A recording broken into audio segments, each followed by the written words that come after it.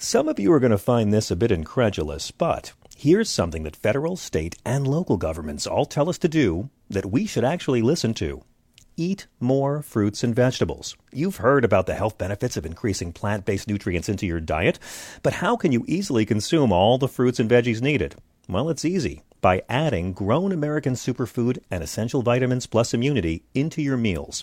Grown American Superfood and Essential Vitamins Plus Immunity is a power blend that has 31 fruits and vegetables in every scoop. Organic vegetables, super greens, super fruits, and super sprouts. It is fortified with essential vitamins plus an immunity boost. And right now, you can get a free 2-week supply of Grown American Superfood and Essential Vitamins Plus Immunity by just paying $8.95 for the shipping and handling. And not only that, you'll also get a free frother to quickly whip up your healthy and nutritious Grown American drink. Go to grownamericansuperfood.com/John and order today. Worried about letting someone else pick out the perfect avocado for your perfect impress them on the third date guacamole? Well, good thing Instacart shoppers are as picky as you are. They find ripe avocados like it's their guac on the line. They are milk expiration date detectives. They bag eggs like the 12 precious pieces of cargo they are. So let Instacart shoppers overthink your groceries so that you can overthink what you'll wear on that third date. Download the Instacart app today to get free delivery on your first 3 orders, while supplies last. Minimum $10 per order. Additional terms apply. Deborah's home was stolen. No, I don't mean thieves stole stuff. I mean scammers literally stole her home. The FBI calls title theft one of the fastest growing white-collar crimes. And this story is why you need Home Title Lock. Deborah says criminals found the title to our home online and filed fraudulent documents claiming they owned our home. Wait, it gets worse. Deborah goes on to say, I was evicted from my own home and $85,000 in equity gone. Nobody believes you can get your home stolen this easily. This is why you need Home Title Lock, because no insurance or bank protects your home from title theft. First things first, go to HometitleLock.com and register your address to see if your home's title has been tampered with. You need to protect the legal title to your home so you don't end up like Deborah. Go to HometitleLock.com now for 60 risk-free days of protection. Again, that's HometitleLock.com. HometitleLock.com. Okay, before we start, remember, pardoning a war criminal is good. Firing a Purple Heart winner whose testimony is corroborated by every other witness is good. Deporting vets, mocking POWs, crapping all over Gold Star families is totally cool. And stealing from veterans with your scam online university is totally acceptable. There you go. MAGA morality update complete. Let's begin.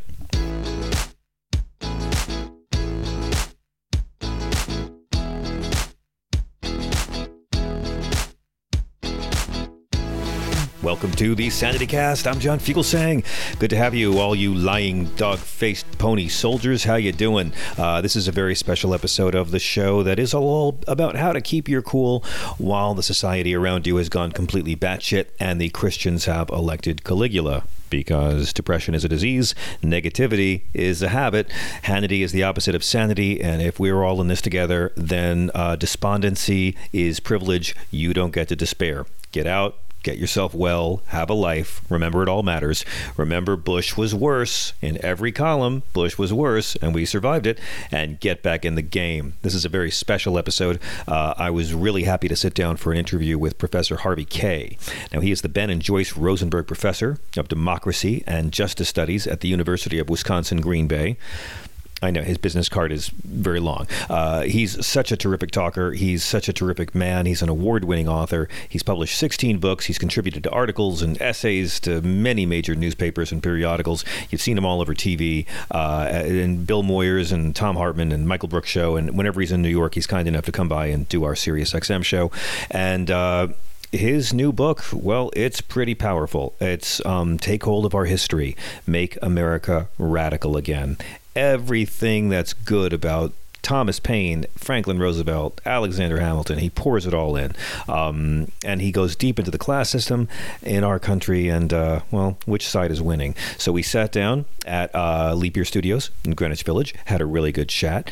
So please listen for that. But something I got to say now before we get into it. After watching Iowa and New Hampshire, I got to say to my liberal friends and my moderate friends in the Democratic Party, guys, you're all doing great. Fight hard. Fight for your candidate. But can I ask you to consider one thing? Hating Bernie Sanders does not help defeat Trump. Hating Mayor Pete does not help defeat Trump. Hating Michael Bloomberg, I know it might feel good, does not help defeat Trump. Hating Joe Biden doesn't help defeat him. Hating Elizabeth Warren is not going to help defeat Trump. I am someone who's really tired of the never-ending Democratic Party war. And I'm not a Democrat. Another party forces me to vote that way all the time. So I love Democrats. I'm rooting for y'all. And I just feel like I thought this would end after Hillary and Bernie. I thought I was so tired of seeing the Margaret Thatcher Five-ish Finkel cage match. And yet it continues. And I will say the candidates have done a good job. Not a lot of negative ads. When they get snarky, for the most part, it's kind of backfired on them. So it's, in many ways, I've been saying that this campaign mirrors 2004, which is a terrible thing to mirror, except that it's not getting all bogged down in negative campaigning yet. And so on behalf of all terrified independents, please, please, please understand that when you hate, if you hate another candidate or that candidate's supporters, if you go around hating centrists or calling people who like Bernie Sanders socialists when Bernie Sanders is not actually a socialist, you're going to have to form coalitions with these people after your guy or gal gets the nomination. So hate wisely, okay, on behalf of all terrified independents. Also because things are, I know things are bad, but I'm a recovering cynic. I'm not an optimist. So I'm able to look at how shitty everything is and also tell you that things are also good. Remember a week ago when all the pundits were telling us Donald Trump had the best week of his presidency? Remember all that? You know, he survived impeachment and he passed his trade policy and he had the great State of the Union and blah, blah, blah, blah, fucking blah. Here's my question to that. Can you name what film won Best Picture last year? Can you name who Hillary Clinton's running mate was right now, really fast? See, we have the attention span of Memento. Donald Trump having a good week in early February means nothing the first week of November. John Bolton's book is coming out in between the acquittal by the Senate and then Election Day. So really, really, remember, that low attention span that allowed Donald Trump to get away with so much, it swings both ways. Here's some proof. He's underwater. He can't stop screwing up. Every time he walks between the raindrops, he has to fuck it up for himself again.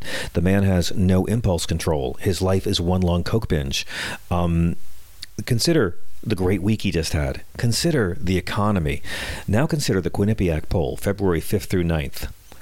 Mayor Pete beats Trump 47 to 43%. Senator Warren beats Trump 48 to 44%. Senator Klobuchar beats Trump 49 to 43%. VP Biden beats Trump 50 to 43%.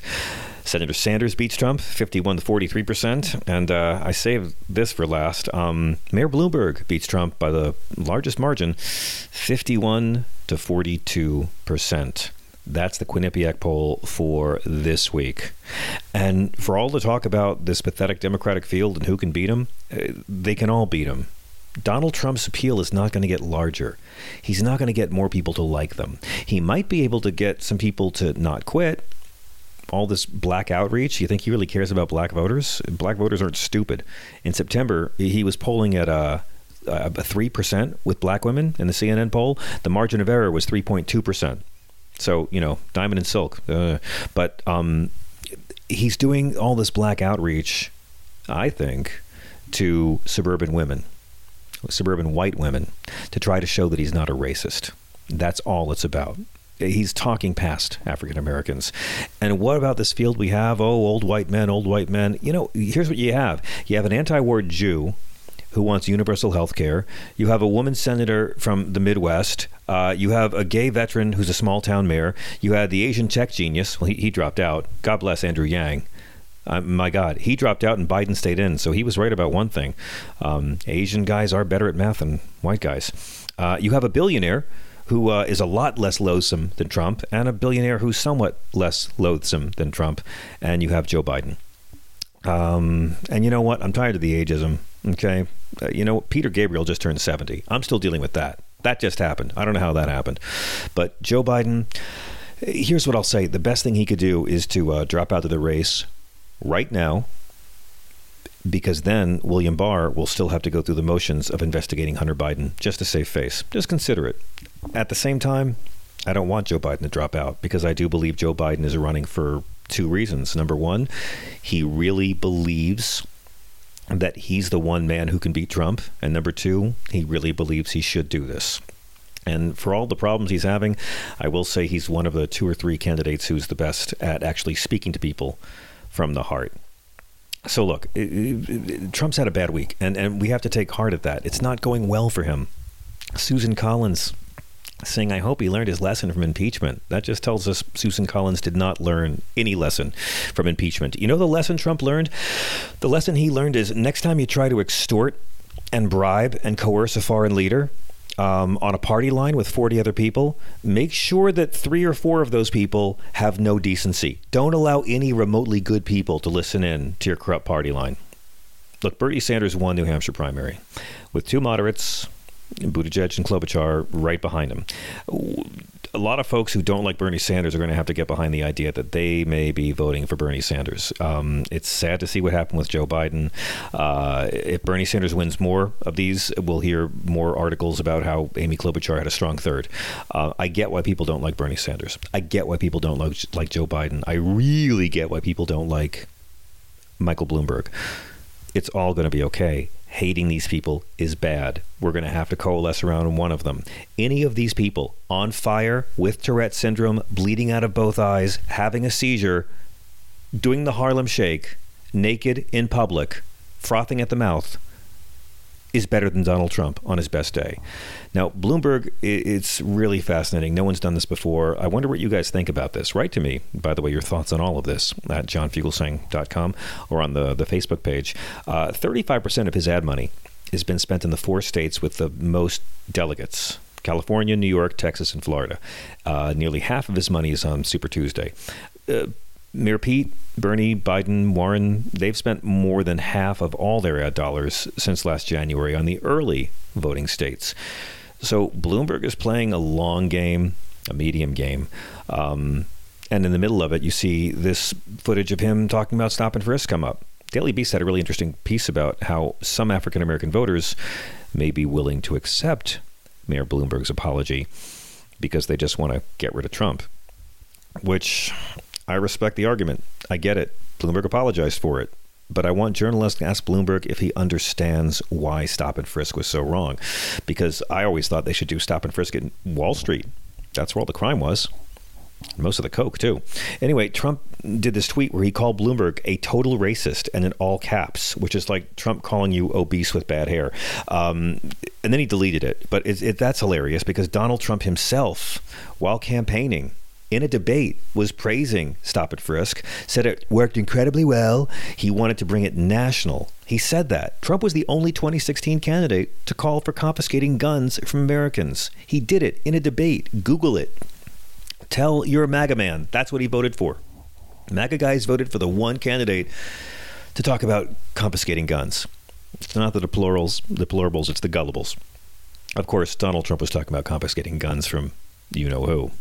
Not white guys.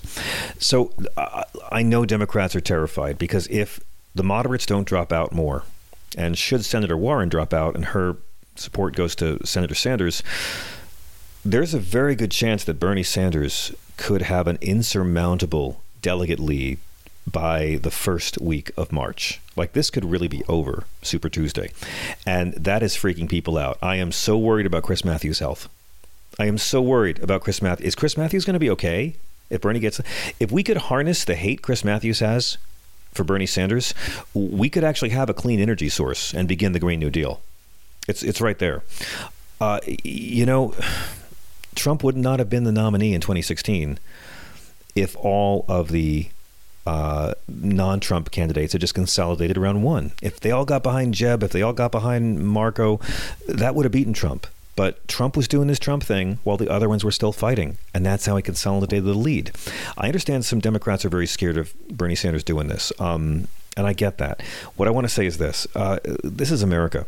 And we have a Congress. Let's say Bernie Sanders gets the nomination. Well, here's what I'm going to say to you. A couple things. Number one, he can beat Trump. Number two, I know why some of you don't like him. I know many of you don't like him because of the behavior of his online fans. Consider what it would be like if we weaponized Bernie Sanders' most aggressive online fans against Trump and Trump supporters rather than moderates. That could happen. But Bernie Sanders would be a good president, and he would not be able to do most of the things he's talking about. See, I don't know why no one talks about this, but individuals generally don't have any big impact on history. They don't. It's movements. It takes a long time. It wasn't one individual who ended slavery. It wasn't one individual who brought civil rights. Bernie Sanders, at best, is carrying the baton. And it will be someone else who implements single-payer health care the day it comes to America. But Bernie Sanders, as president, even if he got 75% of the vote, if it's a Republican Senate, he's never doing most of what he talks about. If it's a Democratic Senate, though, he's never doing most of what he talks about. And Bernie can move the needle. He can get us closer there. And so, I understand why some folks don't like him, but he's not a socialist. He's not calling to nationalize any industry. And now it comes a big time when we have to start calming down. Bloomberg's another matter, and I'll talk more about Bloomberg in a future episode. Because let me tell you something. If it comes down to this, Donald Trump versus Michael Bloomberg is prepared to spend billions and billions of his own money to humiliate Donald Trump for the enjoyment of all of us. And once I get the nomination and hand Tom Perez several stacks of cash at a contested convention, then I will be able to make my big appeal to the millennials and African American voters to come out for the charisma that is me. He's great on climate change. He's great on guns. He would do nothing about the inequality that allowed Trump to happen. And I do believe Bernie Sanders would not be able to get single-payer health care passed all on his own. But I also believe Bernie Sanders would sign an executive order declaring a climate change emergency on day one. And I support that because I care about the unborn. So, look, either way, just stay calm, don't hate your allies, and know that we're all going to live long enough to see Donald Trump's kids change their last names, especially after this budget. Now, $1 trillion in cuts to Medicaid and the Affordable Care Act over a decade, tightening the rules over who qualifies for aid. He's going to decrease the number of people on food stamps by over 3 million. According to an Urban Institute report. He's going to reduce TANF, the temporary assistance for needy families. He cut taxes for the wealthiest. And now the poor have to pay. He gave a speech where he said, we will not be touching your Social Security or Medicare in the fiscal 2021 budget. And then 2 days later, he has a budget pitching $800 billion in cuts to Social Security, Medicare, and Medicaid. Also, the debt will climb to $30 trillion. But it's okay. He's white and Republican, so they won't mind. He's also going to slash $170 billion from the student loan program over a decade. It's all punishing non-millionaires. All of it.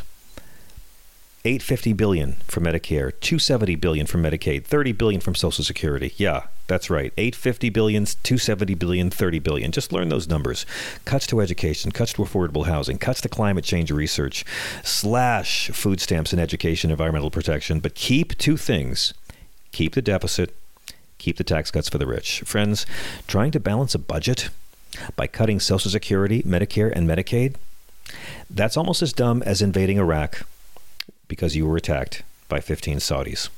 And before I go, Roger Stone, right? Now it's getting weird. Anyone know what the hell is going on with Bill Barr? I mean, good God. For those of you who have a life, so Roger Stone, he lies to Congress under oath. He threatened a witness to cover up Trump's campaign contacts with WikiLeaks. Found guilty on all charges. And then Donald Trump does a mean tweet. And William Barr, the Attorney General, the Attorney Specific, the Henchman Specific. Let's stop calling him Attorney General. He's the Henchman Specific. He decided to start overruling the prosecutors. There's no independence left in the Department of Justice. So I want to salute Jonathan Kravis, Michael Mirando, Aaron Zelensky, and Adam C. Jed, who have resigned in the wake of the president criticizing their sentencing recommendation, and William Barr, who looks like Ralphie from Christmas Story if he never got the air rifle and grew up hating all people. This is scary. This is really scary. The good news about it is there's no way this looks good in history. I mean, Trump is literally attacking Judge Amy Berman Jackson. He has no impulse control. He's like the guy on coke at the wedding. He won't shut up. He admitted publicly he fired Lieutenant Colonel Vindman in retaliation, and that's going to open up more investigations. Vindman did not lie. Lieutenant Colonel Vindman still has shrapnel in his body. Lieutenant Colonel Vindman did not say anything that wasn't corroborated by only every other witness. So Chuck Schumer is calling for investigations. Sarah Longwell from Republicans for the Rule of Law said ordering subordinates not to comply with duly authorized congressional subpoenas is an offense to the rule of law. And even John Kelly took a break from sucking the blood of orphan migrant children at the border in a private detention center to say that he did the right thing. The corruption is crazy, guys. Comb over Caligula is the first president to actually profit off his own Secret Service detail. You know, like we taxpayers, we pay the Secret Service to protect him. And he charges the Secret Service to protect him by making them pay to stay at his hotels, eat at his hotels, and follow him around in golf carts he makes them rent so they can protect him. We pay them to protect him, and they have to pay him a second time to protect him. So Lou Dobbs has gone crazy on Bill Barr. He says it's a damn shame that he doesn't get what this president has gone through. And Lou Dobbs, if you don't know, is a rabid dog who sleeps in a kennel and froths at the mouth if he's been trained to go rabid if he smells decency in humans. So it's going to get interesting. Do not despair. Remember the best line in Star Wars Episode 9, Billy D. Williams, Lando Calrissian. There were more of us, Poe. There were more of us. I just lost all of you with that reference. So I'm going to go to the interview. The book, again, is Take Hold of Our History, Make America Radical Again. It's a collection of essays and speeches, but it's really a manifesto. And Professor Harvey Kaye of the University of Wisconsin at Green Bay calls this a call for Americans to embrace our radical history. Our conversation goes all over the place. I hope you enjoy. Professor Harvey Kaye, welcome to Leap Year Studios, high above Greenwich Village, and the Sanity-Cast. Yeah, I feel like I'm in high school again. I was 17. My friends and I used to cut out of school in New Jersey, take a bus in, and take the train down, wander the village. Me too. I actually moved to the village when I was 17. Oh, yeah. Good for you. I had a front row seat for history. I didn't realize it at the time, but I was living here at the peak of AIDS activism and ACT UP and all that social movement, which I think led directly to a sitting president endorsing marriage equality during his re-election. Mm-hmm. That's the reason I believe in the American dream, because I saw progress made in my lifetime where we saw the swiftest advancement for civil rights of any oppressed minority. One of them, an oppressed minority that's an oppressed minority within every oppressed minority. And within a generation, we saw the swiftest advancement, and it happened because of a plague. And it's why I'm excited to talk to you, because you really do write about historical movements as well, and how, you know, the leaders ultimately will follow when the people lead. It's really all about popular movements. Yeah.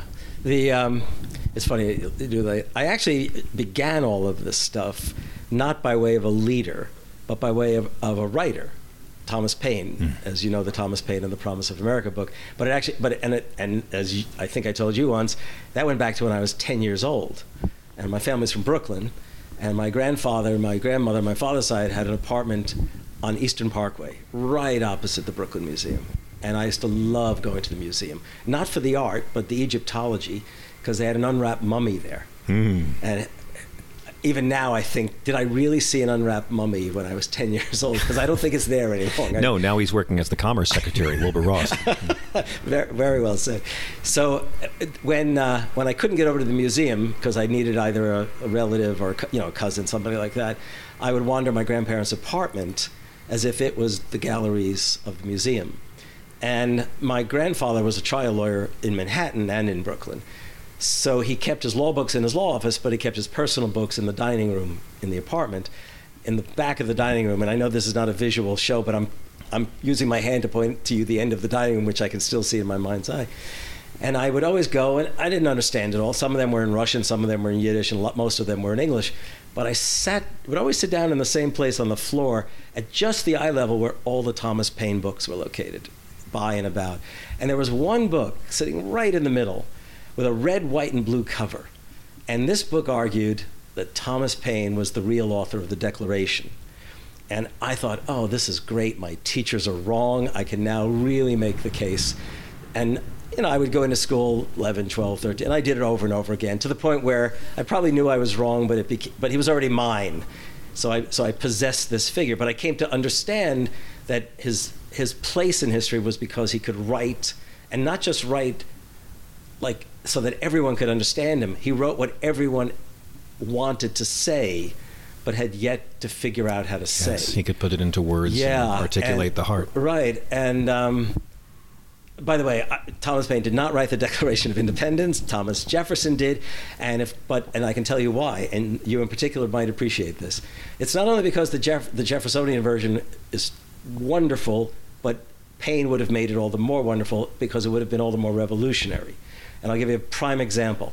Thomas Paine in Common Sense, the revolutionary pamphlet that launched it all, he called for separation of church and state. As he put it, government has no place in religion except to make sure everyone gets to worship it as they please. And the Declaration makes no reference to that question. Even though Jefferson might have thought it, he had left that kind of thing, left it out of the Declaration. Later it comes obviously in the Bill of Rights, and Jefferson himself is the one who coined the phrase specifically separation of church and state. Mm-hmm. But what I'm getting at is that it was when I was 10, and I already had an interest in history because the same grandfather, when I was 4 and 5 years old, before I could read, when he would come out to our home when we had moved out to New Jersey, he brought along a golden book, Old Testament Bible stories, coffee table size, with lots of phenomenal color pictures, painting kind of illustrations. And he would weave together the stories of the biblical past with the stories of growing up on the Lower East Side here in Manhattan. And he had been a young socialist before he went to law school at NYU. And so history had this, to me, history was a matter of meaning. First of all, it wasn't just names, dates, and places. There was a purpose and a meaning to history. But also because the way in which history happened was by way of descent, exodus, liberation, and he just wove it together. And then Thomas Paine came into the picture with this idea of the American self-liberation. And it's only later that I actually started to think in terms of, well, what are leaders about? Let's talk honestly. What's a good leader about?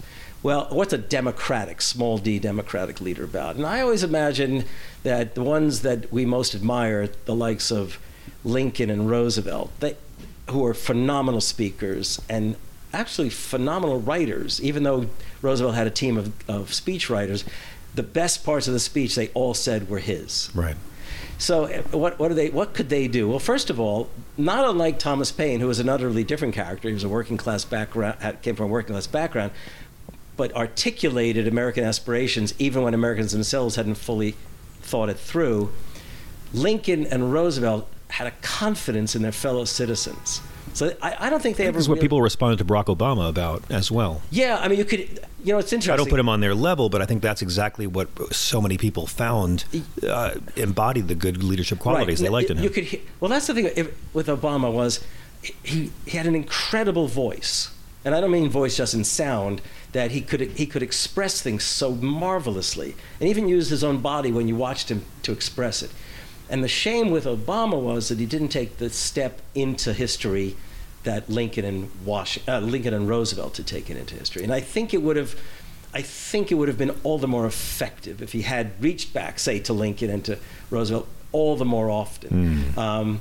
So what I came to see is that a really fine democratic leader is somebody who has confidence in their fellow citizens and doesn't go too far out in front of them until he feels that they're really with him. And it's not his job just to wait around. It's his job to articulate and say what they need saying. I feel like a cheering section, but I think that's exactly what President Obama did say on marriage equality.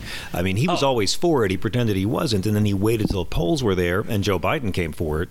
And then in the middle of a re-election campaign, he knew it was safe to come out and say this. Yeah, I'm not disparaging. I would have liked him to have been ahead of the people some more, don't get me wrong. Yeah, well, what I think was this, the thing that haunts me, this is going to take us slightly away from this, but the thing that haunts me about Barack Obama, besides his willingness to put everything on the table in 2011, which, by the way, thank goodness the Republicans hated him so much they couldn't even hear what he was saying. It's true. Otherwise, we'd have been screwed at the time. But it's also the case. Here's the thing. When he ran, I'll never forget, there was a day, and I think he was doing it as part of a group of Democrats, and they were speaking to maybe a predominantly labor audience, and he made this promise that if workers are out on strike, and it was metaphorical, if they're out on strike, he's going to get his marching shoes on, and he's going to be there with them. Now, nobody would expect a president to be on the picket line with them, but they would expect signs of support. And in Wisconsin, when Scott Walker was elected, and the legislature, was turned Republican completely, what we confronted was the loss of our rights as public employees to organize and bargain collectively. And we occupied the state capitol. I remember. On more than one occasion. And at a certain point, I personally didn't stay. I was there one weekend. But the younger folks, the graduate students and people who could spend that time, and there were rotations, they were there. And I'll also just point out to anyone listening, in all my life, I never sensed the Democratic spirit as much as I did the night I was in the Capitol building.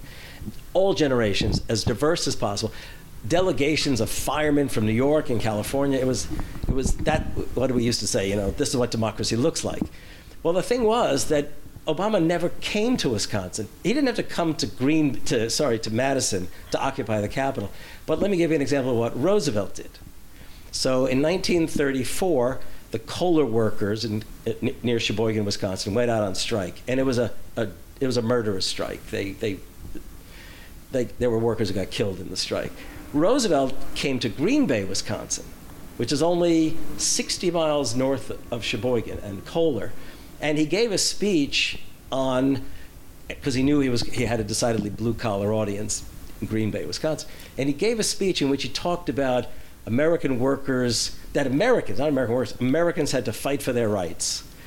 And then he went on to say the degree, and you could hear it like he was hoping the words would reach down there. He made it clear the degree to which that his administration supported and was eager to advance working people's rights. I mean, it's a great speech. It's not one that people paid a lot of attention to over the time because it wasn't Pearl Harbor, it wasn't Fort Freedom. So imagine if Obama had at least extended words, or what if he had gone to Chicago, his own city, and spoken in a way that might have echoed up. I just think that's the thing that haunts me about Obama. I mean, I think the entire Democratic Party failed to show up when the recall vote happened, and I think that that was a great opportunity that was missed. Yeah, because indeed, I recall the recall, and Scott Walker can't recall caring about the workers, but the workers cared about recalling Scott Walker. Yeah. Let me ask you something. As an historian, I think that we have to keep a mind on history all the time in relating to the occupant. That's what I call him, the occupant. Yeah. And both in terms of what's come before and, of course, the future, because I think Donald Trump's greatest enemies are not liberals or comedians or the deep state or investigators or even the plaque around his own heart. His greatest enemies are the historians that will simply tell the truth once he is dead. And he hasn't realized he can't mean tweet them into submission. So I draw a lot of inspiration from history in terms of getting through this time when I feel discouraged, when I feel like this country, the experiment is done.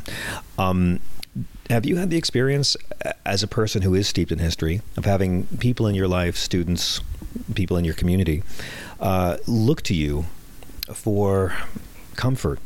Look to your wisdom and knowledge of history for comfort in this time, because it is, look, I don't think he's even the worst president of this century, but I do think that it is in many ways a very a historical time. There's so many precedents here that we've never seen. Yeah, well, I'll go back. It's funny you ask me that because I don't know if everyone knows. We know each other several years now. And in the lead up to the 2016 election, I remember sitting in the studio with you. And the question was, and you and I both said the same thing. I think, don't call me a liar, but I think we both said he's not going to get elected. I think the majority of people said that. Yeah, but I think Frank was a little more worried. Okay. He was. Yeah, and I thought, no, it's like 25% is he can't go better than that. But what we hadn't done, you and I live in Wisconsin, as we just said, is figured out that he figured out something that the others had not. And that was that most presidents, and this was Barack Obama, both his strength and his weakness, he tried to reach out beyond his base. Yeah. With Trump kept running for the nomination.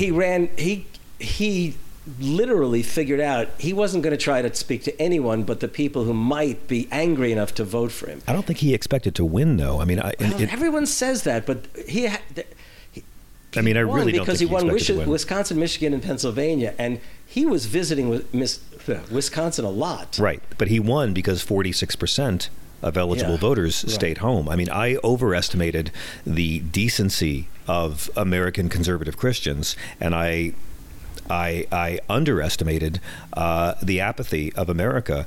And again, that's something I draw comfort from, because whether Secretary Clinton deserved the smears against her or not, and generally I find the left has valid criticisms and the right has sexist, misogynist lies, really, seriously. I think Trump managed to make people think to some degree that she was as shitty as he was. I had so many people tell me, these two, which one? And I'm like, what do you mean, which one?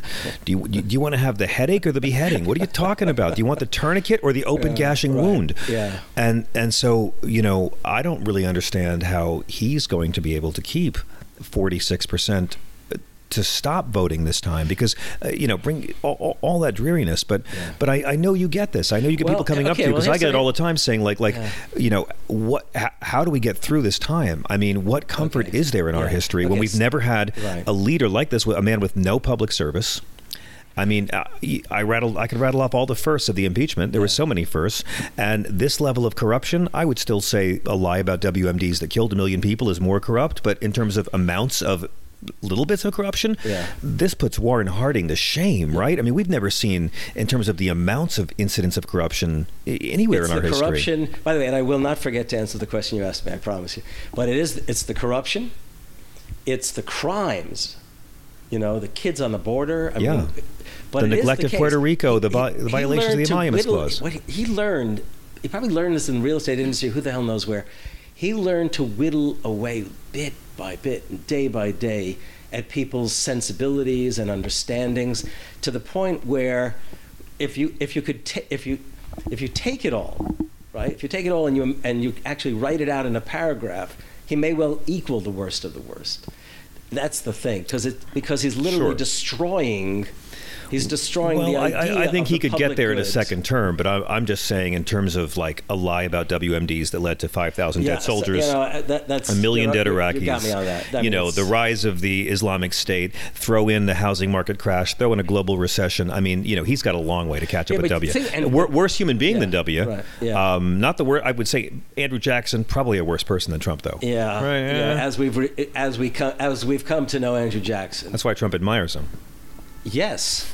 Yes, such an absolutely. ignorant, uncouth bigot. Absolutely. With no, caring for human life. But I'm going to come back to this question. Yeah, what do you do when people seek comfort? The reason I mentioned it as I did was I spent so much time reassuring people he wouldn't be elected. Me too.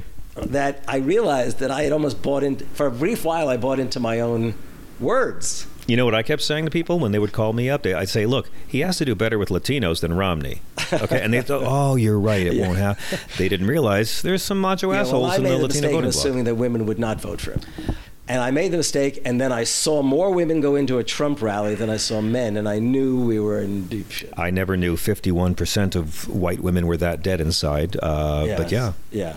But then we're into the presidency, okay? And I can tell you that I wrote this book, The Fight for the Four Freedoms, about FDR. And here's the thing. So there was this remarkable experience in the face of terrible catastrophes in the 1930s and the 1940s. And then, but the whole generation emerges from that.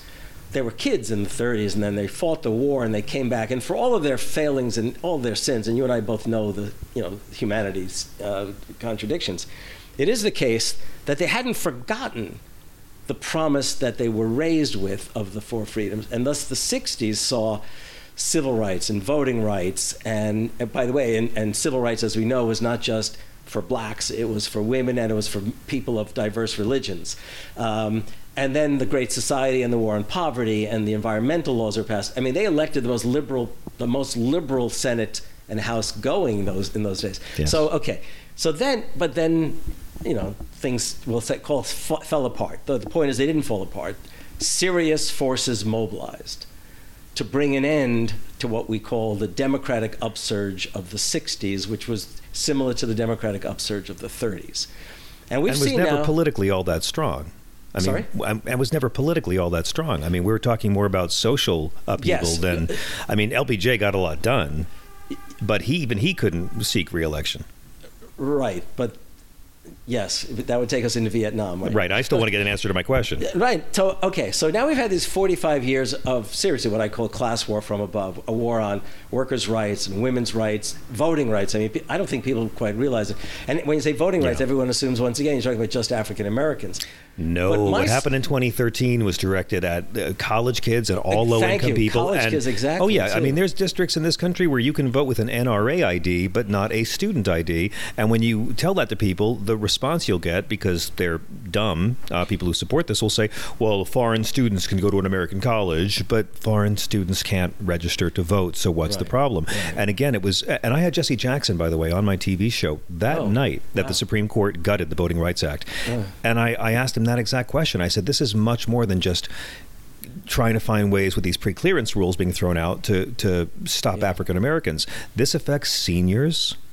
This affects college kids. It affects all low-income people, and anyone who might have a difficult time areas, getting a federal ID. Right. They literally closed, say in Wisconsin, motor vehicle places where you could go to register to get a license or to get an ID. They would close them or limit the number of hours they were open. I mean, they just literally wanted to reduce voter suppression. They make it very hard to exercise a basic right. Yeah. So after all of these years of this, the question, so when people ask me, well, what do we do? How do we respond? And I tell them, well, actually, things are happening. I mean, these last several, undeniably, it's 45 years, and one can get rather beaten up by 45 years. But think about these last several years, and think about how history could have turned. So, for example, think about the lead up to 2016, Moral Monday movement, the anti-fracking movement, the fight for 15. Occupy Wall Street. Occupy Wall Street. The Wisconsin Rising itself told you that working people were getting fed up with this kind of abuse and denial of their rights. Now, when I say could have turned, in 2015, the polls showed, and they actually used this word, what kind of change do you want to see? And the majority of Americans said radical. Now, that wasn't clear if it was a right or a left radical. And what they got in the end, because of their failure to turn out to vote, right, was the right, or what I prefer to say reactionary. But it is the case that these movements that began to percolate, they haven't gone away. They have not gone away. And I feel a tremendous energy. It's like it's just emerging in American life right now. The trick isn't whether or not it will do something in itself, the energy. It's whether or not, for example, the Democrats can get it together enough to somehow mobilize this and create, there was a term in the 30s, some kind of united front of progressives. But then I'll bring it to the thing that I want to see specifically in those terms. And that's what my newest book, Take Hold of Our History, is about. I think we really need to remind Americans of who they are, in the sense of why do they feel the way they do? In other words, why do they know things aren't right? Because there was imbued in American life, and I think it was passed generation to generation, even if it wasn't always clearly articulated or written down in a way you could take a test on it, that what it meant to be an American was inscribed in that declaration as a promise. It had a notion of equality and a guarantee of life, liberty, and the pursuit of happiness. And the question is, are we going to limit the life to just you have a right to be born, or are we going to say you have a right to live? And if you have a right to live, that means that you have needs, or as Roosevelt once put it, necessitous men are not free men. And he was quoting a judge whose name I don't remember. But so the thing is, so right from the beginning there was this built-in, this sort of, if lack of a better word, a social democratic promise: life, liberty, and the pursuit of happiness. And it wasn't the Lockean life, liberty, and pursuit of property. Life, liberty, and the pursuit of, and I think that's embedded in the American mind, and it's a promise, whether you're native born or newly arrived, that this is a promise you take on, and you not only make it your own, and we make it our own, but we also then should feel a responsibility to not have it die. And, well, yeah, right, because you're still, every generation has to keep fighting for it. Right. So we need to cultivate a narrative. Those of us of, what do they used to call in England, the chattering classes. We need to cultivate a narrative. We need to grab hold of the history that enabled the advance of that kind of promise. And there's a quote by I can't remember actually. I do remember where I learned of it. It's Henry Demarest Lloyd, 1900 progressive journalist, and I think he got it from Wendell Smith, the 19th century activist in abolition, workers' rights, and you name it, from Boston. And it goes like this. He said, liberty requires more than, to sustain liberty, you must do more than be vigilant. To go back to the old, I think it would have been Patrick Henry. If we're going to defend the rights we have to create new rights for our children. And I love that line. I think that should be taught in every school and in every church. I just love that line. So I'm getting the feeling that you, I mean, is there anything from history that we can use then? I mean, when people come to you seeking comfort in this time, what do you tell them? Well, I think about 1931-32, for example.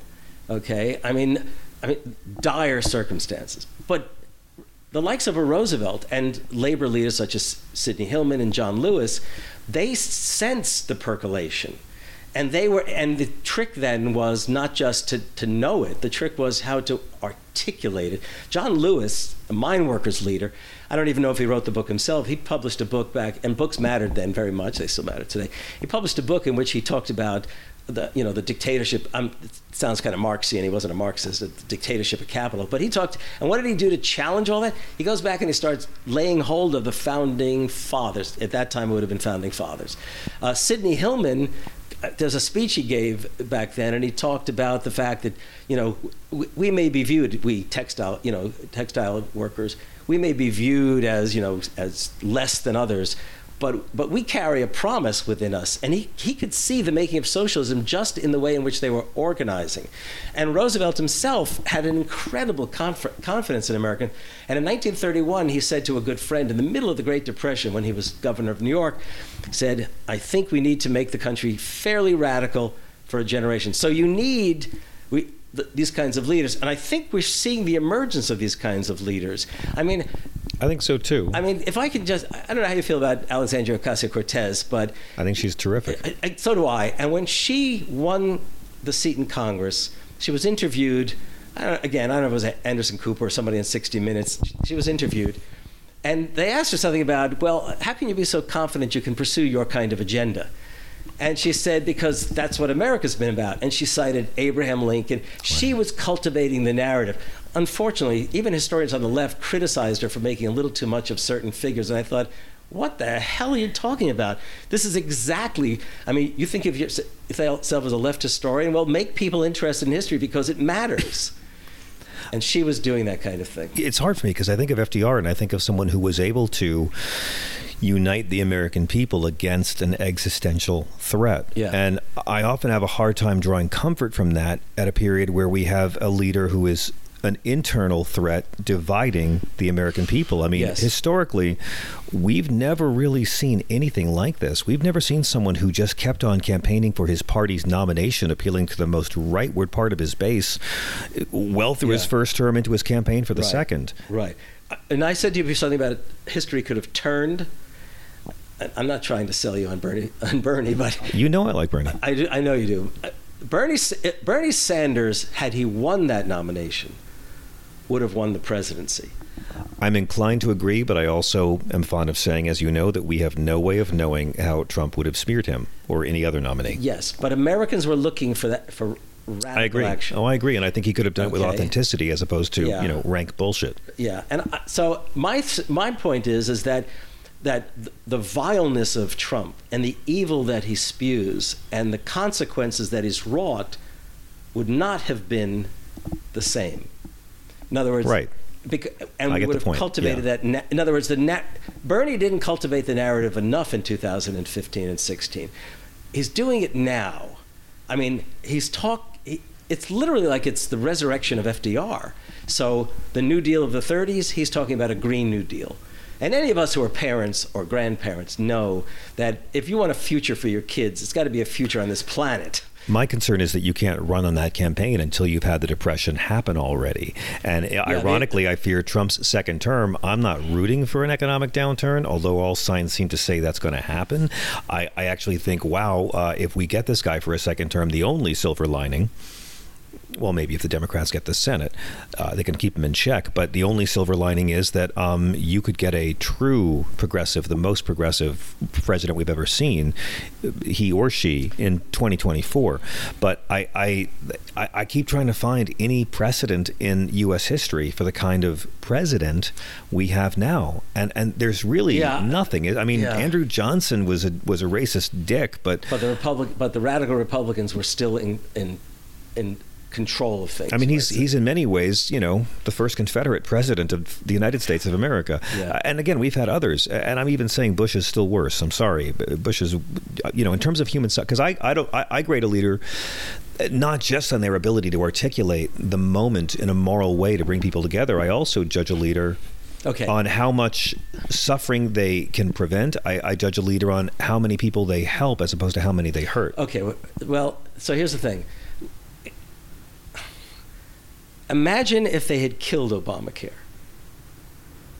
Then we might have been having a different conversation, because then you would truly have a lot of people's deaths.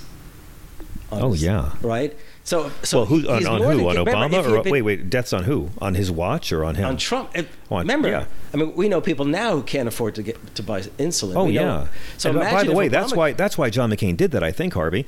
John McCain didn't kill Obamacare. He saved Obamacare. Exactly. He saved the Republican Party, because they all knew they would own this thing in 2020 if it had happened.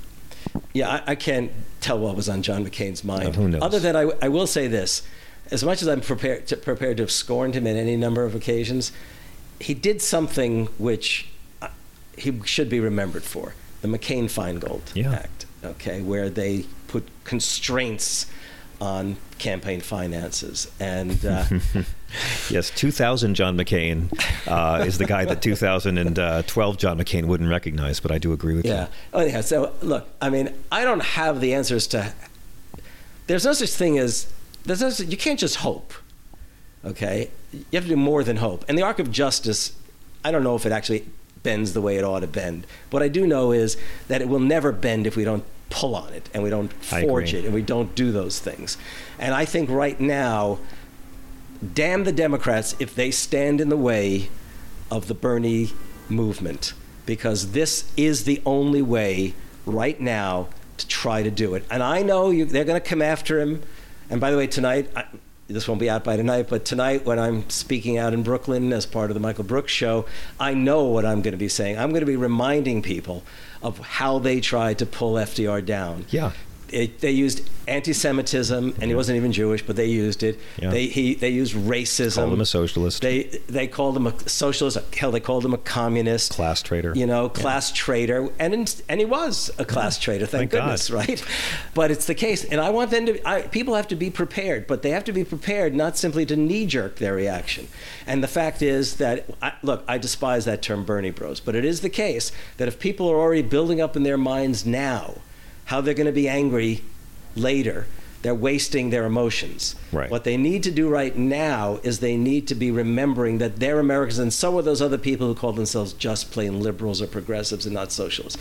And what we somehow need to do is we need to create some kind of broad, popular, united front, not with realizing that we must end the Trump presidency in 2020.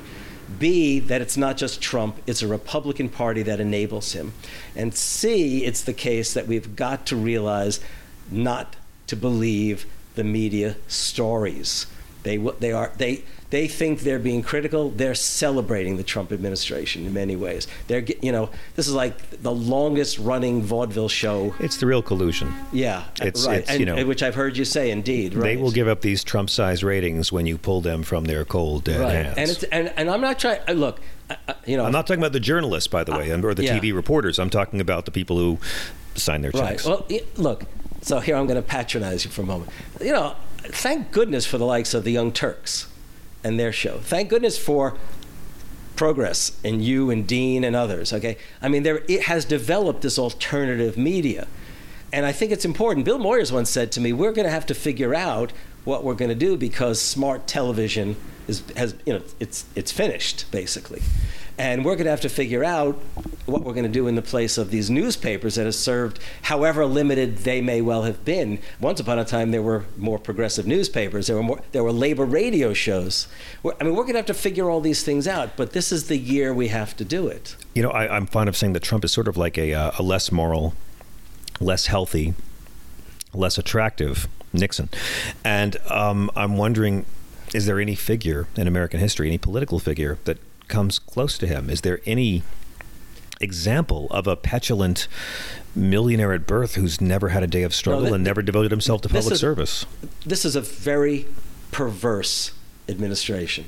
I have to go to the Roman Empire for this. I can't think of an American political leader. Yeah. I mean, this really is the case because one thing I was hoping for, I was hoping that if Trump did get elected, that his opportunism, because I never thought of him having an ideology other than racism, perhaps, that his opportunism would lead him to do something. I don't know if I should be happy he didn't. Imagine if he got elected and actually pursued national infrastructure projects that he said he was going to, as opposed to a wall. Yeah. Imagine if he had done that. He would have guaranteed a 2-term presidency. I agree. Because the Democrats would have had to work with him. But this was the same thing with Bush, right? Like the thing that kept them from being effective at fascism was their stupidity. The right. stupid always outweighs the sinister. I call it dim shady. Like Jared saying, "Hey Dad, fire Jim Comey." Like they're too fucking dumb to actually be as evil as they wish to be. Right. Because sorry, I'm laughing right now. I don't know if you edit this later, but I gotta calm myself down. No. But you know what I mean? The saving grace of this administration was the same with Bush, and Bush did a whole lot of damage. But I mean, he didn't privatize Social Security. He didn't get away with a lot of the stuff he wanted to do, and that was Bush's big second-term dream. That's right. Yeah, and they didn't pull it off. Right, and again, I want to just start and say 45 years of this. You're going to go back basically to, it's actually, forgive me, you may be a fan of Jimmy Carter. This goes back to Carter. Like I said when we began, I don't view any of these men or women as marble statues. Yeah, no, I will admire their good qualities, and I won't play dumb about their detriments. Carter paved the way to Reagan. I can lay that out on another show if you want. A good man doesn't necessarily mean a strong leader. Yeah, well, he was actually a terrible leader. The things that he did during those years. Everything that Reagan went on to do, the initiative began under Jimmy Carter. But anyways, wasn't where I was going to go. My point is 45 years of this. But it's 45 years of corporate war on America, conservative culture wars, and neoliberal policies that have drained working people's lives and communities. And basically speaking, you said, I think at the outset, or unless we were talking about it beforehand, the American promise right now is literally hanging in the balance. It's hanging in the balance. And all I can say, I don't know if the American dream, I don't even know if retirement will exist. Yeah, I don't even use the word American dream anymore because, I don't want it to seem like a fantasy. But there was a revolutionary promise made. It was initiated by Paine. It was drafted by the founders. It was built into whatever. It was immortalized by de Tocqueville. Right, a Frenchman who comes to America, comes to America as a young aristocrat. He told his parents he was coming over to investigate American prison systems. He was doing a report for the French government, on American prisons. And along the way, he fell in love with this country with all of its contradictions. And he despised how, blacks and Indians were treated. He had pity on how women were treated here. But, he came here, this French aristocrat, and he writes in the beginning of the book that, in medieval Europe, the only way an individual rose in society was if they joined the church. The only way a poor person could rub elbows with rich people is if he became a bishop. Yeah. And in America, he witnessed this culture that he couldn't believe, where if you really worked hard and played by the rules, that you could rise in society and then give your your children a higher standard of living, they in turn could do the same. Right. And this was so revolutionary to him. And now I see a culture where people are saying, oh, millennials are the first generation in American history to have a lower standard of living. And I'm like, hello, Gen X, we're not extinct yet. It happened to us first. Yeah. But it's already been forgotten. Sorry, you reminded, I had completely blanked out. Actually, I mean, I still have my copy of the documentary you did, the travel around the country. Yeah. And I just wish that I had known when you were doing it, because I would have dragged you to Green Bay, because that was the northwesternmost spot that Tocqueville came to visit. Yeah. And nice. And what's interesting about Tocqueville's work is that there's a theme that runs through it, and it's built around equality. It's built around equality. Now, not the idea of absolute equality, not in the sense of a communist utopia. Which doesn't exist. Right. But it was the idea of equality of possibility and opportunity. Mm-hmm. And basically speaking, that's what Roosevelt meant by necessitous men are not free men. If we disable people from the ability, which means if they are not enabled by resource to do these things, then we cannot claim to be the freedom-loving country we are. It almost seems like we can't really draw on history too much, because there is no model for how to defeat a leader like this. Because first world Berlusconi, I guess, is close. I call him Silvio Berlusconi, but I mean, the morning after Election Day, 2016, I was getting coffee from this Italian place, and the fellow ringing me up was from Italy, and he literally said to me, "I left Italy because of Berlusconi, and now you elect this guy." Yeah, well, again, and I really, I keep trying to go to history, and I find the same inspiration from the same great men and women, but I find no model that in any way resembles the struggle that our generation is in right now. And when I say our generation, I mean everybody. I mean the boomers who care and the Gen Zs who care. Think about if the people that we sometimes think should have been our leaders, when they fail to become Henry Wallace. Yeah. Let's go very current, right? Sure. Think about Hillary Clinton. I'm going to tell you. Think about this turn. So Hillary Clinton, a couple of weeks ago, it comes out in that film series she's done and all that. That basically she scorns Bernie Sanders. Yes. And look, if people don't realize why she scorns him, they don't understand. She felt she was entitled. So it didn't bother her just that she lost. It bothered her that anyone bothered to challenge her. That's the way she felt about Barack Obama in 2008. Yeah, I don't know for sure that's true, but I think that's a little projection there, right? I mean, I don't know for sure that's true, but I do believe if she had picked Bernie Sanders as her running mate, she'd be running for her second term right now, because absolutely. There would have been a wave of enthusiasm from his voters. Or how about this? But I also think Bernie voters who then turned and voted for Trump, despite Hillary, are the worst people in the world. They're worse than Trump voters, and they never cared about what Bernie cared about. I know you did, yeah. No, not at all. No, I mean, No, listen, I tell my Bernie fans all the time, if they yell at me for voting Hillary, I say I voted for her the day Bernie told me to. Right. I swore I'd never vote for another Clinton after Bill. Yeah. But sure as hell, I wasn't going to fail to vote for Hillary Clinton. I mean, for all her detriments, Hillary Clinton is not going to be pulling us out of the Paris Accord or stealing children at the border, or she's not going to be giving a massive tax cut to the wealthiest Americans. Although she had endorsed don't forget, she was Secretary of State when they were repatriating the kids. Right, but that's not the same as the family separation policy. Right. Which is monstrous. Yeah, but let me get to what I was going to say. Please do. Okay. What I was going to say is, imagine if she had been bigger than herself.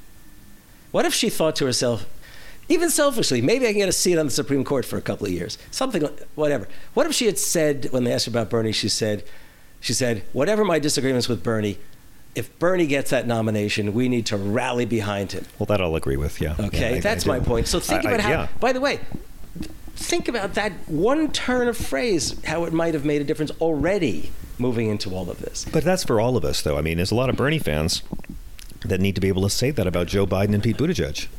Right? I mean, like, this kind of absolutism, also because historically, and you can articulate this better than me, but like, there's no one person in history who's ever made a difference.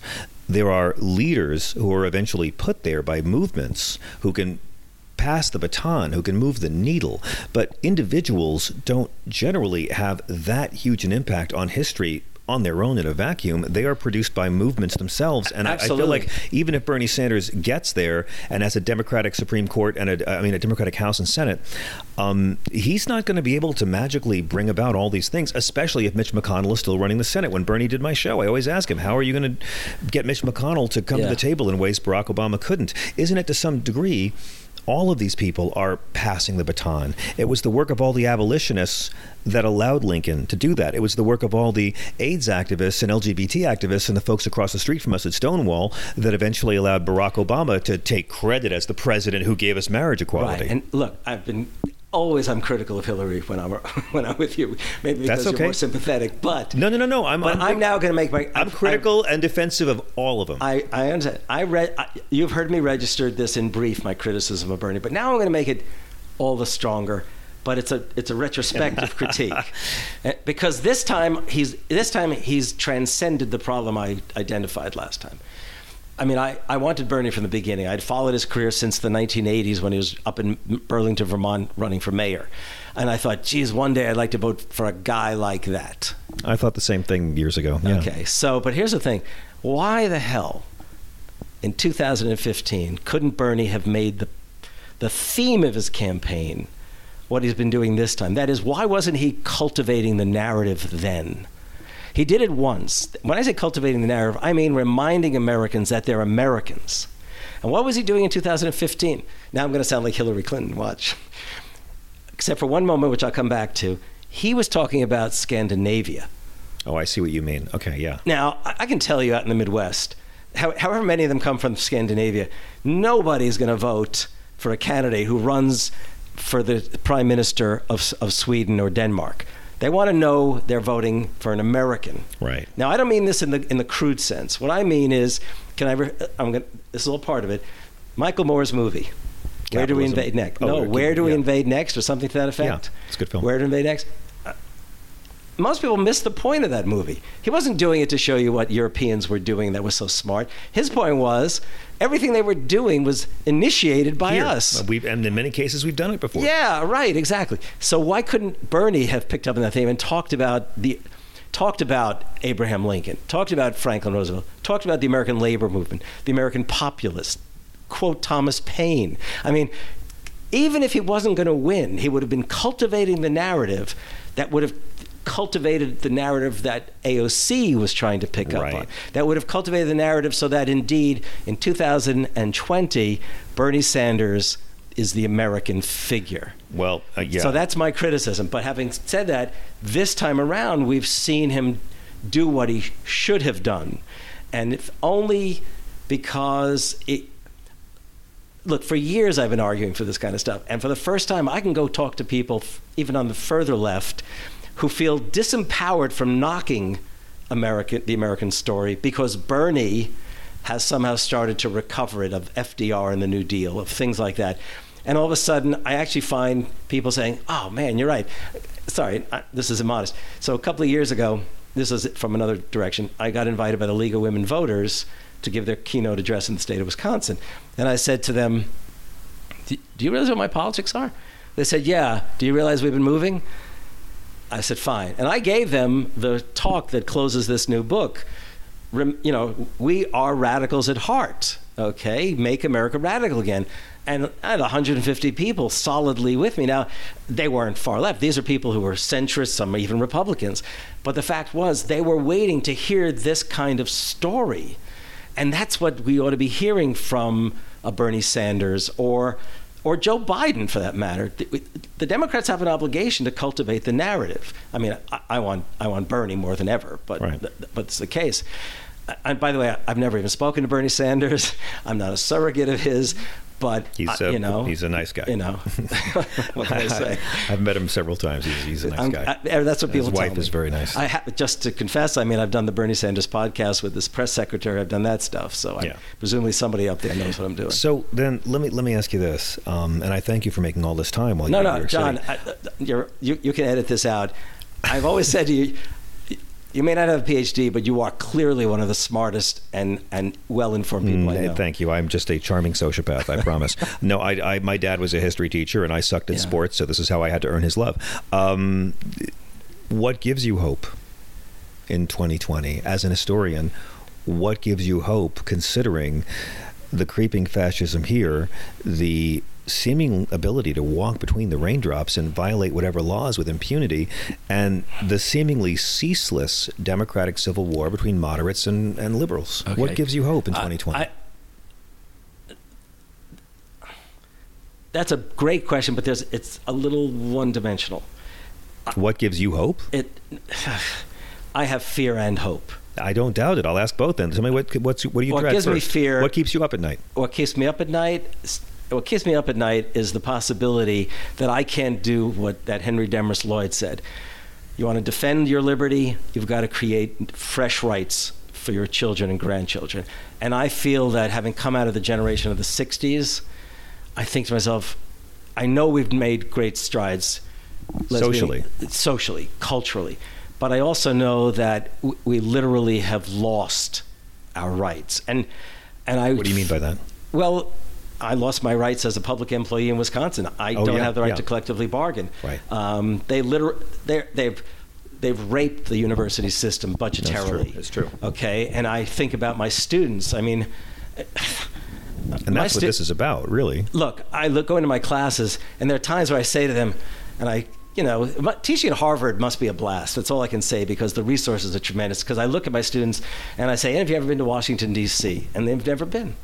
And I said, I'd like to take you on a walking tour of the monuments, and I'm going to show you what the real patriotic story is of a Washington Monument, of a revolutionary general, okay?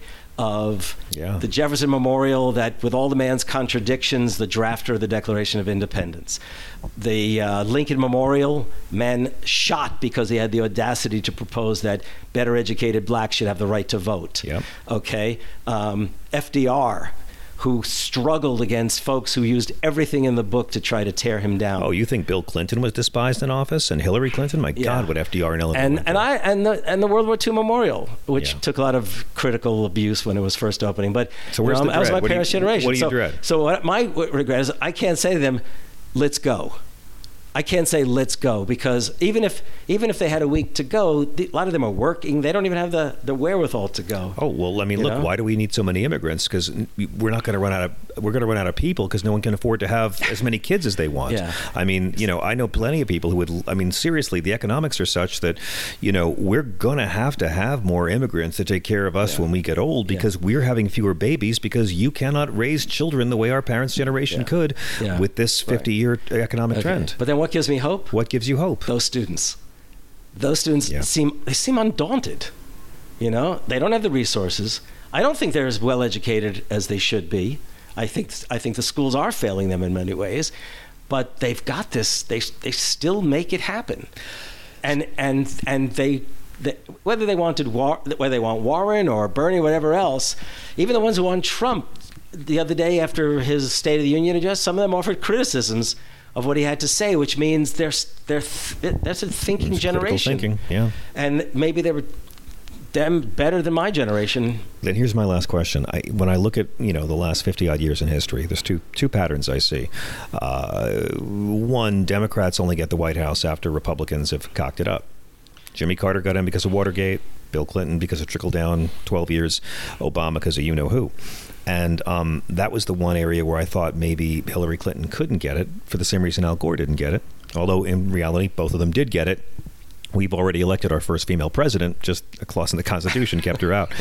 But I look at the struggle. We should never forget that. Yeah, and never forget that. And I look at the struggle, right? And it seems like our history is, 5 steps forward, 3 steps back. 5 steps forward, 3 steps back. So, in other words, you have, it's certainly true of civil rights. You end slavery, but you get Jim Crow. You get civil rights, but then you get the drug war, and So like I look at you have Nixon and Ford, but then Jimmy Carter is moral and tries to move it ahead a little bit. Solar, great. Reagan and Bush, 12 years, awful. You got Bill Clinton, who, while hardly the world's most profound liberal, is light years more liberal than George H.W. Bush, and moved us forward in so many ways. I mean, he actually ran on pro-gay rights. You're seeing my eyes are a little skeptical of what Hang you're on saying. a second. He ran for pro-gay rights, taxing the wealthy more. I'm saying basic things that we take for granted now because we are more liberal. Another example, and then we slide back with Bush. Then you get Obama, who's more progressive than Bill Clinton in many ways. Then you slide back with this guy. My point is, I'm optimistic that whoever the next president is, whenever it is, will be the most progressive ever, because everyone running now everyone in this Democratic field is more progressive than Barack Obama was in 2008 or Bill Clinton was in 1992. And it seems like that's the trend. As a matter of fact, the Republicans are getting dumber. Their nominees are getting stupider and more corrupt. And the Democratic nominees are getting ever more progressive and, forgive me, woke. Yeah, well, let's play alternative history for a brief moment. Okay. Imagine Hillary was elected, and she would never have lived up. She would never have been on her own the progressive that people might have imagined. No one ever has been. No, but it is the case that those movements I was referring to prior to 2016 may well have been the propulsion. Absolutely. To have her do what she would never have imagined herself doing. Now, similarly, here's the thought. If the movements matter, if Bernie were to win, I think we can accomplish remarkable things, at least start remarkable things. If, let's say, Joe Biden recovers, right? And let's imagine he wins the presidency. One possibility that I'm afraid of is that his instincts, which have been so neoliberal, if he pursues his instincts, then we're in trouble and we'll see worse. We'll see Don Jr. as our next president, or Ivanka, right. Okay? But if the movements don't scorn America, but see this as an opportunity to push him where he wouldn't otherwise go, that's a reason to hope. Right. Okay. I agree. So I think scorning, I mean, but when you say scorning America... What I mean is sort of become cynical about it. Okay, yeah. Cynicism and scorn, it may be two different steps, but I just don't want to generate... Trump won on cynicism, but only because it was the lowest turnout. Yes, he did win on cynicism. I can tell you... He provided hope to one slice of the population. The folks that I knew in Wisconsin... By the way, I mean, they had some serious concerns that Hillary was not properly addressing, but that's not the point. They just wanted to punch someone in the nose, and he seemed to be the vehicle to punch the Republican and Democratic establishments in the nose. Someone was themselves. Yeah, you know what? This is funny. I think more of my fellow citizens than you do. Okay. No. I think I disagree. I just realized that the Democrats, in some ways, it's that the Democrats failed them, because if the Democrats failed them, there was a Clinton machine. Bernie didn't have a chance to win that election. And he ran an incredible campaign that surprised everyone. And all of those folks under 50 who voted in the Democratic primaries, they went with Bernie. I mean, we could spend a lot of time on that, but I always said Hillary Clinton should have chosen Bernie as her running mate, and I think in many ways the smartest thing Bernie could do is choose Hillary Clinton as his running mate. You want to talk about healing? Well, I just wish he were younger so he could have promised her a seat on the Supreme Court, in which case... Yeah, I agree. She would have said... elect this man. I also think Joe Biden's smartest VP choice would be Barack Obama, but which is legal, right, Professor? But he can't. You could have a former president on the ticket. You know what? That's an interesting constitutional question. Since the Republicans have crapped all over the Constitution, what the hell? Well, let's say Joe Biden has Barack Obama as a vice president. Not that this will ever happen. And by the way, Michelle Obama is the one VP that everyone should go for. Think about it. But if he could run with Barack Obama as his vice president, and then God forbid President Joe Biden dies, Barack Obama could serve out the term, but Barack Obama could not then run again as an incumbent. Correct? Am I right about this? I'm having this argument with somebody. Only because I like you, I'll say yes. Because I don't actually know. I have no idea. But I'll tell you this. This sounds like a fun game, this part of it.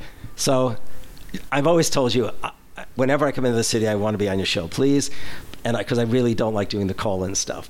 But if Bernie gets to the point where the nomination is all but locked up and you want to have an evening symposium on who should he choose for vice president, okay, I'm willing to call in if I can't come to the city. Sure. Okay. I suspect he's already got someone in mind, whoever it might be. I have in mind someone. He said it would be a woman. Yeah, I think I know who it would be. He didn't tell me because I haven't talked to him. I can imagine it's going to be Stacey Abrams. When Biden pulled that stunt, he knew what he was doing, even though it backfired on him. Okay, I think that anyone if a white male is running, it's going to be likely a woman of color. Sure. I would hope so. Okay. And maybe a Southern woman of color as well. Right. Make those votes count. I mean, Kamala Harris brings a lot to the table, but California is not a state you need to go for. No, definitely not. And so, well, listen, yeah. I could dovetail this into a conversation about all the ways that the Trump administration would smear Bernie Sanders, because there's a reason Hugh Hewitt and all these evil motherfuckers want Sanders to be the nominee, but that's another conversation. That is definitely another conversation. Harvey, Kaye, I thank you so much for giving up your time. Oh, John, in New York. No need to thank me. This has been a blast. Thank you. What is the best way for our listeners to follow you online and learn more about what you do? Okay, so it's Harvey J.K., so it's Harvey, initial J, Kaye, and I make every effort to respond to every single person who follows me, even if it's to say hello. Okay. Thank you so much for joining us today. Thank you. Imagine this Valentine's Day story as you. You're parked outside the restaurant where you're meeting your date in 10 minutes. Glancing in the mirror, you notice your wrinkles and large under-eye bags. You rummage through your bag thinking, where's your secret weapon? And there it is. Plexiderm. You apply the clear serum under your eyes and boom, 2 minutes later, you start seeing the under-eye bags and wrinkles disappearing in front of your eyes. You'll look years younger. Plexiderm is the clinically studied serum that visibly eliminates your wrinkles, crow's feet, and under-eye bags in minutes. It's the Valentine's Day gift you give yourself. Go to tryplexiderm.com and enter VOICES for 50% off plus an extra $10 off. Again, enter VOICES at tryplexiderm.com to get 50% off plus an extra $10 off. This offer is also available by calling 1-800-685-1292 and mention code VOICES. Plexiderm is backed by a 90-day money-back guarantee, so to get our special discount, enter VOICES at tryplexiderm.com.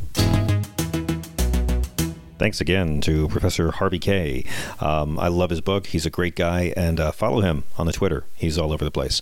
Couple things. According to the Federal Reserve, the total U.S. household debt rose 1.4% to more than $14 trillion in the fourth quarter of last year. So that's the biggest jump in debt levels in 12 years. Okay, that's like 128 million households. The average debt of each one is $100,000+. It's a staggering amount of debt. So much winning. So there's a lot of reason to be concerned.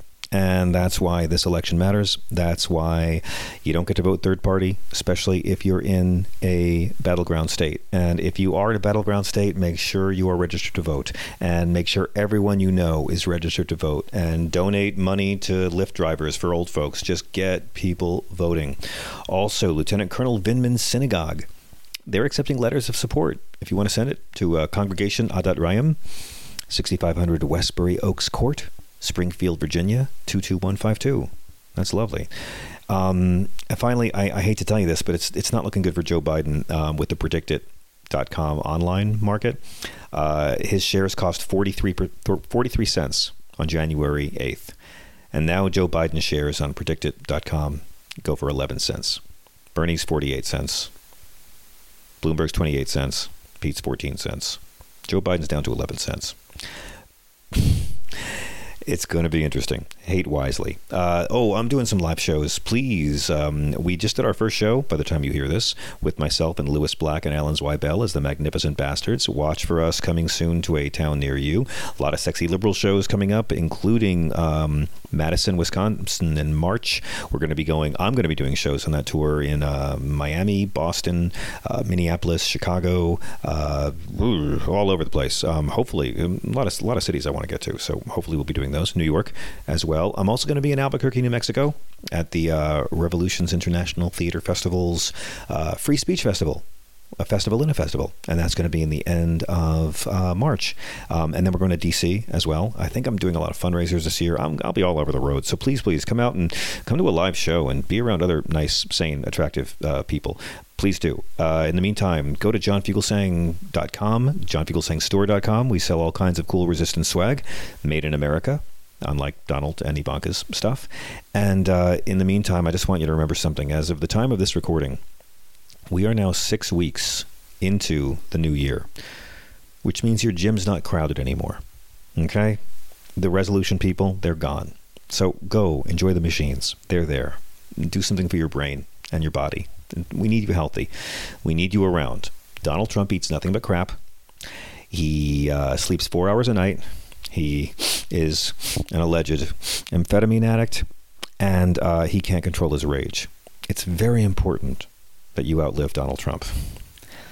My friend Jennifer died this week. Jennifer Fields Summer is a photographer, and many of you have written me. Many of you know her from her social media presence. Jen has taken some photos of me over the years. Whenever I was playing in the Midwest, she would come from her home in Kentucky and come to the shows. And she shot myself. She shot Hal Sparks and Stephanie Miller and Frangela at the various Sexy Liberal shows over the years from Madison to Chicago. A great life force, a true hippie chick.